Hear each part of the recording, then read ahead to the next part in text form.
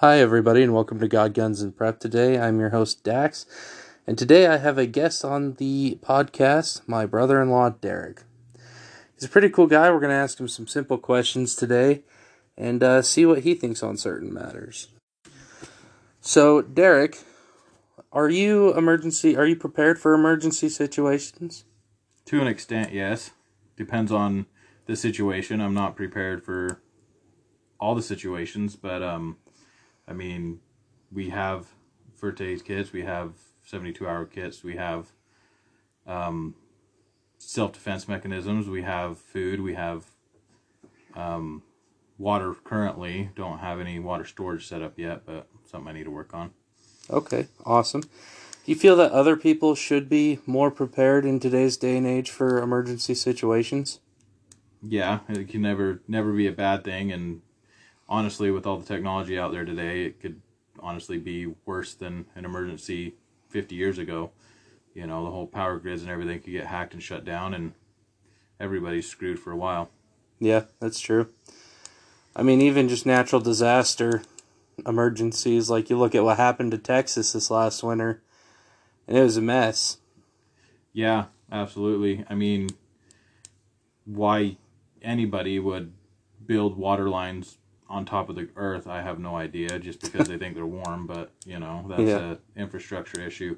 But, as also on that aspect, municipalities and governments should be making sure that their infrastructures are built to withstand uncommon situations. That's true. I mean, even things like the power grid, like you were saying, I mean, that hasn't been updated in, 100 years? Something like that? Yeah, I have no idea. But with everything online nowadays, it's really easy for stuff to get manipulated and hacked and messed with. Definitely. So what are some steps maybe that you think that you and your family could take to maybe be a little bit more prepared in emergencies, possibly? Water is one.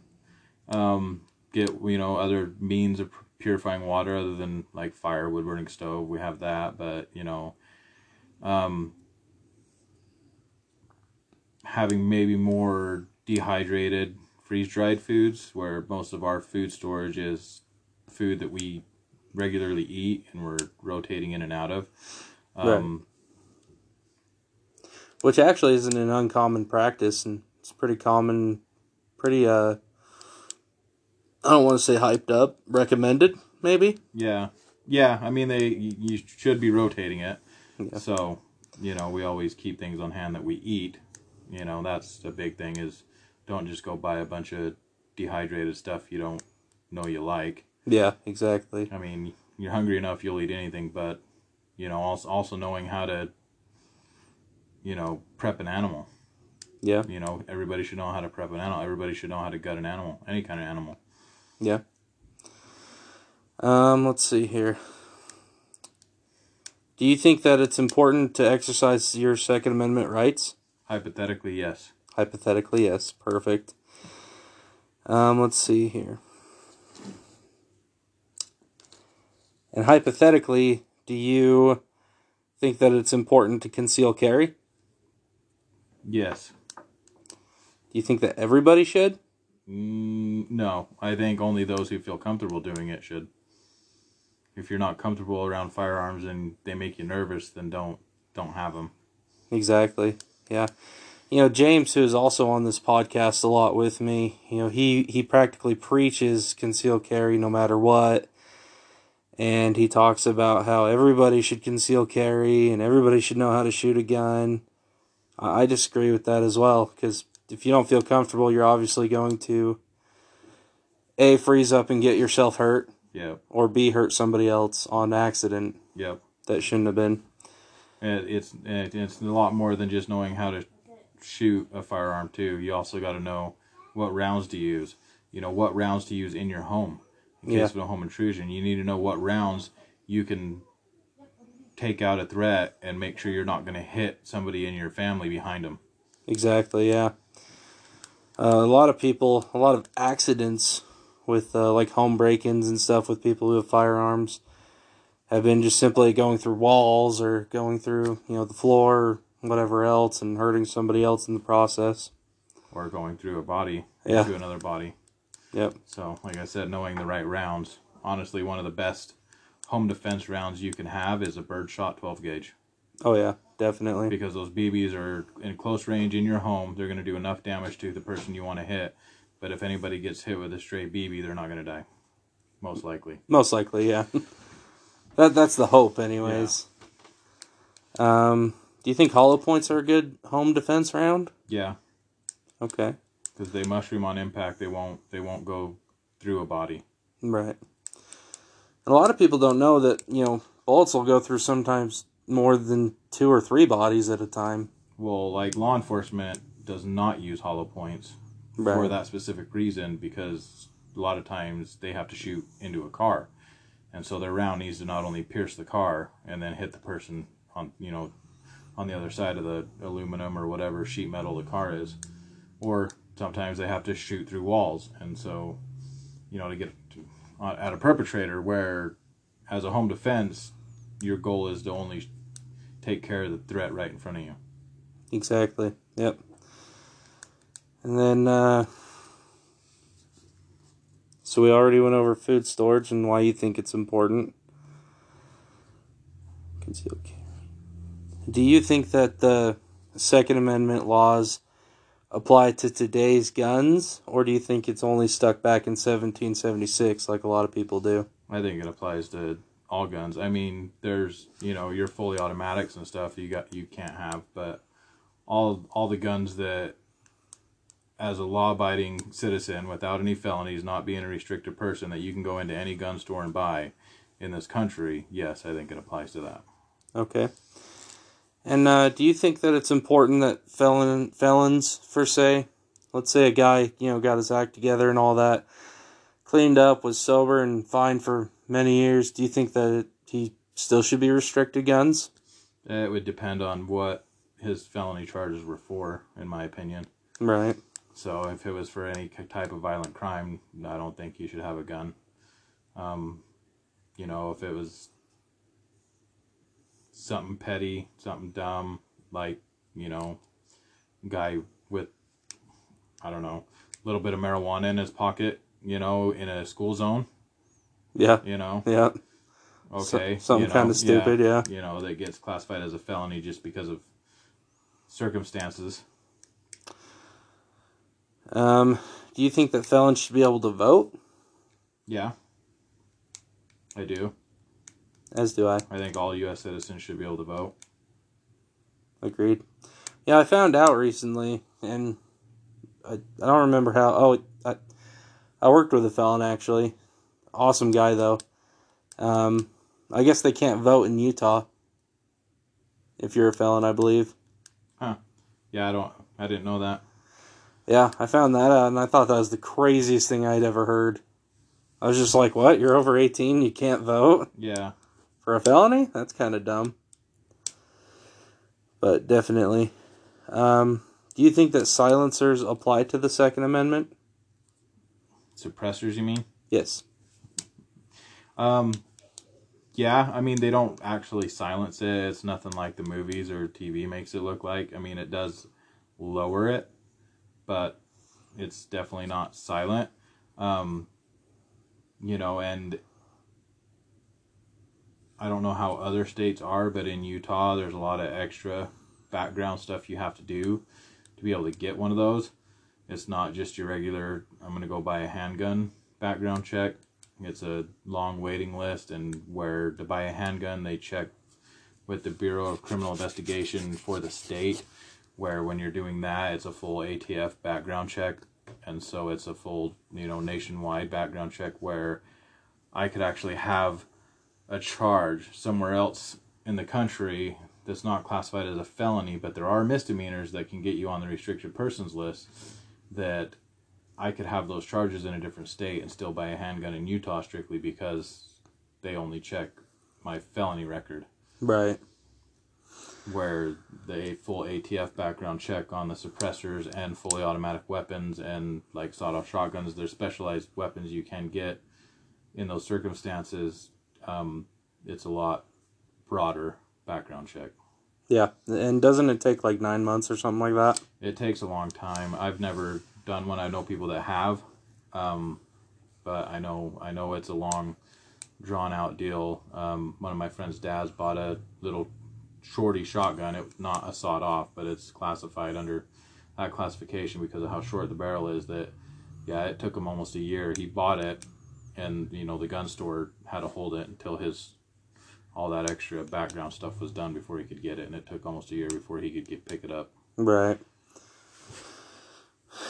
Yeah. Yeah. That's got to be kind of one of those like, man, I just want to take it out and shoot it. Yeah, and so a lot of people are like, oh, it's so easy to get these guns. It's not. They all think that an AR-15 is a fully automatic rifle, which it's not. Yeah. Matter of fact, a lot of people think that AR-15 stands for assault rifle. Yep. It actually stands for Armalite Design 15. Yep. And I think it's interesting. A rifle can only become an assault rifle when you use it to assault someone. And that's with pretty much any weapon. Yep. So, or gun, I should say. I got a golf club that can be an assault weapon too. Yeah, it's an assault golf club. Yep. Assault 9-iron. So, I mean, a lot of people, you watch a lot of these, I don't want to say liberals, but we'll say liberals just for the sake of fast explanation. They don't do as much research as they could, or they look at non-government sites. And even sometimes when you look on government sites, they give you false descriptions and accuracies of what things are like in AR-15. And I think that just sucks for everybody else because, you call something an assault rifle and automatically it sounds really bad. When in reality, it's just a rifle. Yep. So, and we talked about before how the AR-15 is great for lots of things like sport shooting. You can use it for hunting, certain rounds in it. Yeah. I don't think you can use the 223 anymore. No, the 5.56, maybe. I don't know. Probably about the only thing I'd shoot with the 5.53 or 5.56 or 223 would be a rabbit. Yeah, rabbit, squirrel. Yeah, small game. I wouldn't try to take down a buck with it. No. But no, I just have them because I had one until I lost it in a boating accident, but we really enjoyed it. Yeah. When we had it for sport shooting because it's a gun that kids think is cool and it's really easy for kids to learn how to shoot and, to be safe around, and it's just a little bit more powerful than a 22, so it doesn't throw them on their butt like a big rifle or a shotgun. Definitely. Yeah, we talk about in our AR-15 episode how I think it's a great gun for kids that might necessarily not want to just shoot a 22, but still they can shoot it and handle it just fine. And it's got a lot of shooter ease with it. Most of them have adjustable butt stocks on them. You make them longer, shorter. I like to say that that's for the user, but it's really was designed more for if you're close quarters or longer range. Yeah. But it does help with, where you feel comfortable with it being. The applications on it are almost endless. Yep. Any sight you want, any grip you want, any trigger you could ever possibly imagine. So those are really fun. Stupid boats. Yep. Let's see here.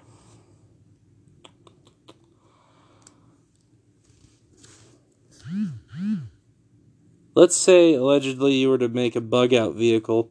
What would you make one out of? I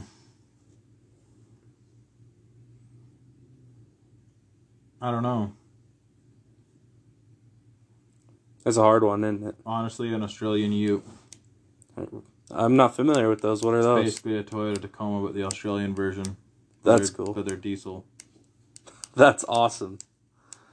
I didn't know they made those in diesel. Yeah. Yeah, anything diesel is awesome. If I was to pick anything I wanted, that's probably what it would be. Because it literally, like, Whistling Diesel had one and literally, he romped it through everything and tried to break it and rolled it multiple times down in Moab, and it still would just keep going. Yeah. Did you see that he ended up making a second Monster Max as well? Yeah, a bigger one. Yeah. But yeah, those, I mean, honestly, it's just, it depends on your terrain, where you're at, where, you know, I mean, you got to think logically that you're not probably going to travel across the country for a, you know, a bug out vehicle. So, you know, you got to look at the terrain you're in and make an informed decision on what can get me pretty much everywhere in the terrain I'm in. Yeah, especially here in Utah. You got like the Rocky Mountains, you got... Yeah. It's just crazy terrain here. Big hills, little hills. Not very much flat ground in Utah.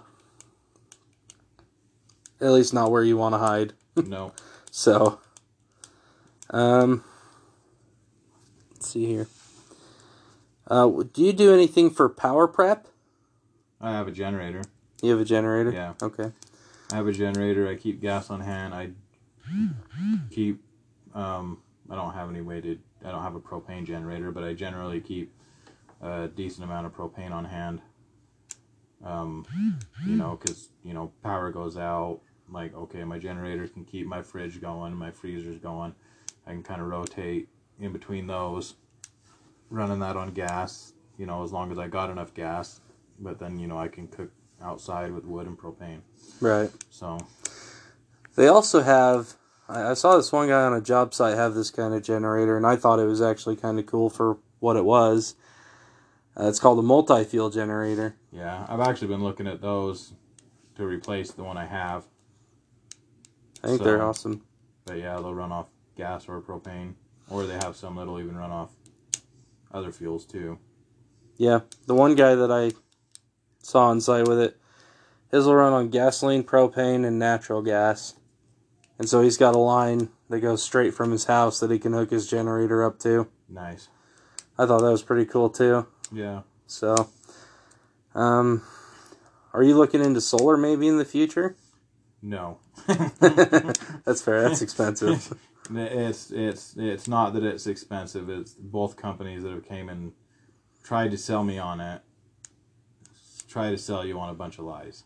Yeah. So they try to sell you on the fact that it's going to up the value of your home, which it does not. It might make it easier to sell, but there is no resale value in solar right now. Right now in the market, there's not. Right. Another thing is both companies quoted me a price, and they lock you into a 25-year payment plan on your panels. Oh wow. And I asked both companies. I said, "What is it if I pay cash?" Well, it's that end amount that you end up paying. Right. Well, how is that? Because I'm taking a 25-year loan. I'm paying interest for 25 years, but if I pay cash, I still have to pay all the interest as if I paid on it for 25 years. Right. They're trying to get that big number at the end still. So, you know, because I'm like, well, I don't want to tie myself into a 25-year loan on my house that I don't owe 25 years on. Right. And, you know, and so, but yeah, so a lot of them, it's misinformation. Like our city, I've talked to people that work at the city. I know that a lot of the things they're telling my neighbors that have signed up for it are not true. As far as the city paying you back, or paying you for kilowatt hours you put back into the system, Payson City does not. Right. Most everybody I've talked to that has gotten solar had gotten quoted that, oh, you're going to be making more electricity than you're using, but they're actually still making less than they're using after putting the solar in. So I just don't think that solar's gone far enough yet for me to do it. Right. Have you ever heard of a solar generator? I have. So, James actually, who does this a lot with me, he has one, and he's got one solar panel for it, and you can actually hook up deep cycle batteries to it as well. Okay. So you can have extra battery. Basically, the solar charger is like a 100-pound battery. Yeah. And you just have one solar panel. I was doing a lot of research on these. I don't remember the name of them, but basically you can run things like a refrigerator almost indefinitely off of it. Wow, that's cool. Yeah. So I think that's maybe not a full solar option to go, but Yeah, a good one if might be you a viable option. if you don't want to spend the generator on, the fridge or freezer. Yeah. So, yeah, definitely something to look into maybe. I think solar is great in a lot of smaller aspects. I think it'll get there. I just don't think it's there yet. Definitely not. In the residential, a lot of the commercial, a lot of the military bases are using it, but the problem, I think, is downsizing it for a house. Yeah. It's definitely a lot harder or than upsizing it for a house. They've got it to charge batteries, but to actually power a house, I don't think the technology is as good as it needs to be yet. Yeah, I feel the same too. I mean, you think about military operations and all that, and they're probably using a lot of solar panels and a lot of batteries and whatever else. They're using technology that hasn't been released to us yet, too. Probably that as well, yeah. So, all right, Derek. Well, thank you so much for your time, and we will talk to you guys next time on God, Guns, and Prep. Thank you for joining us.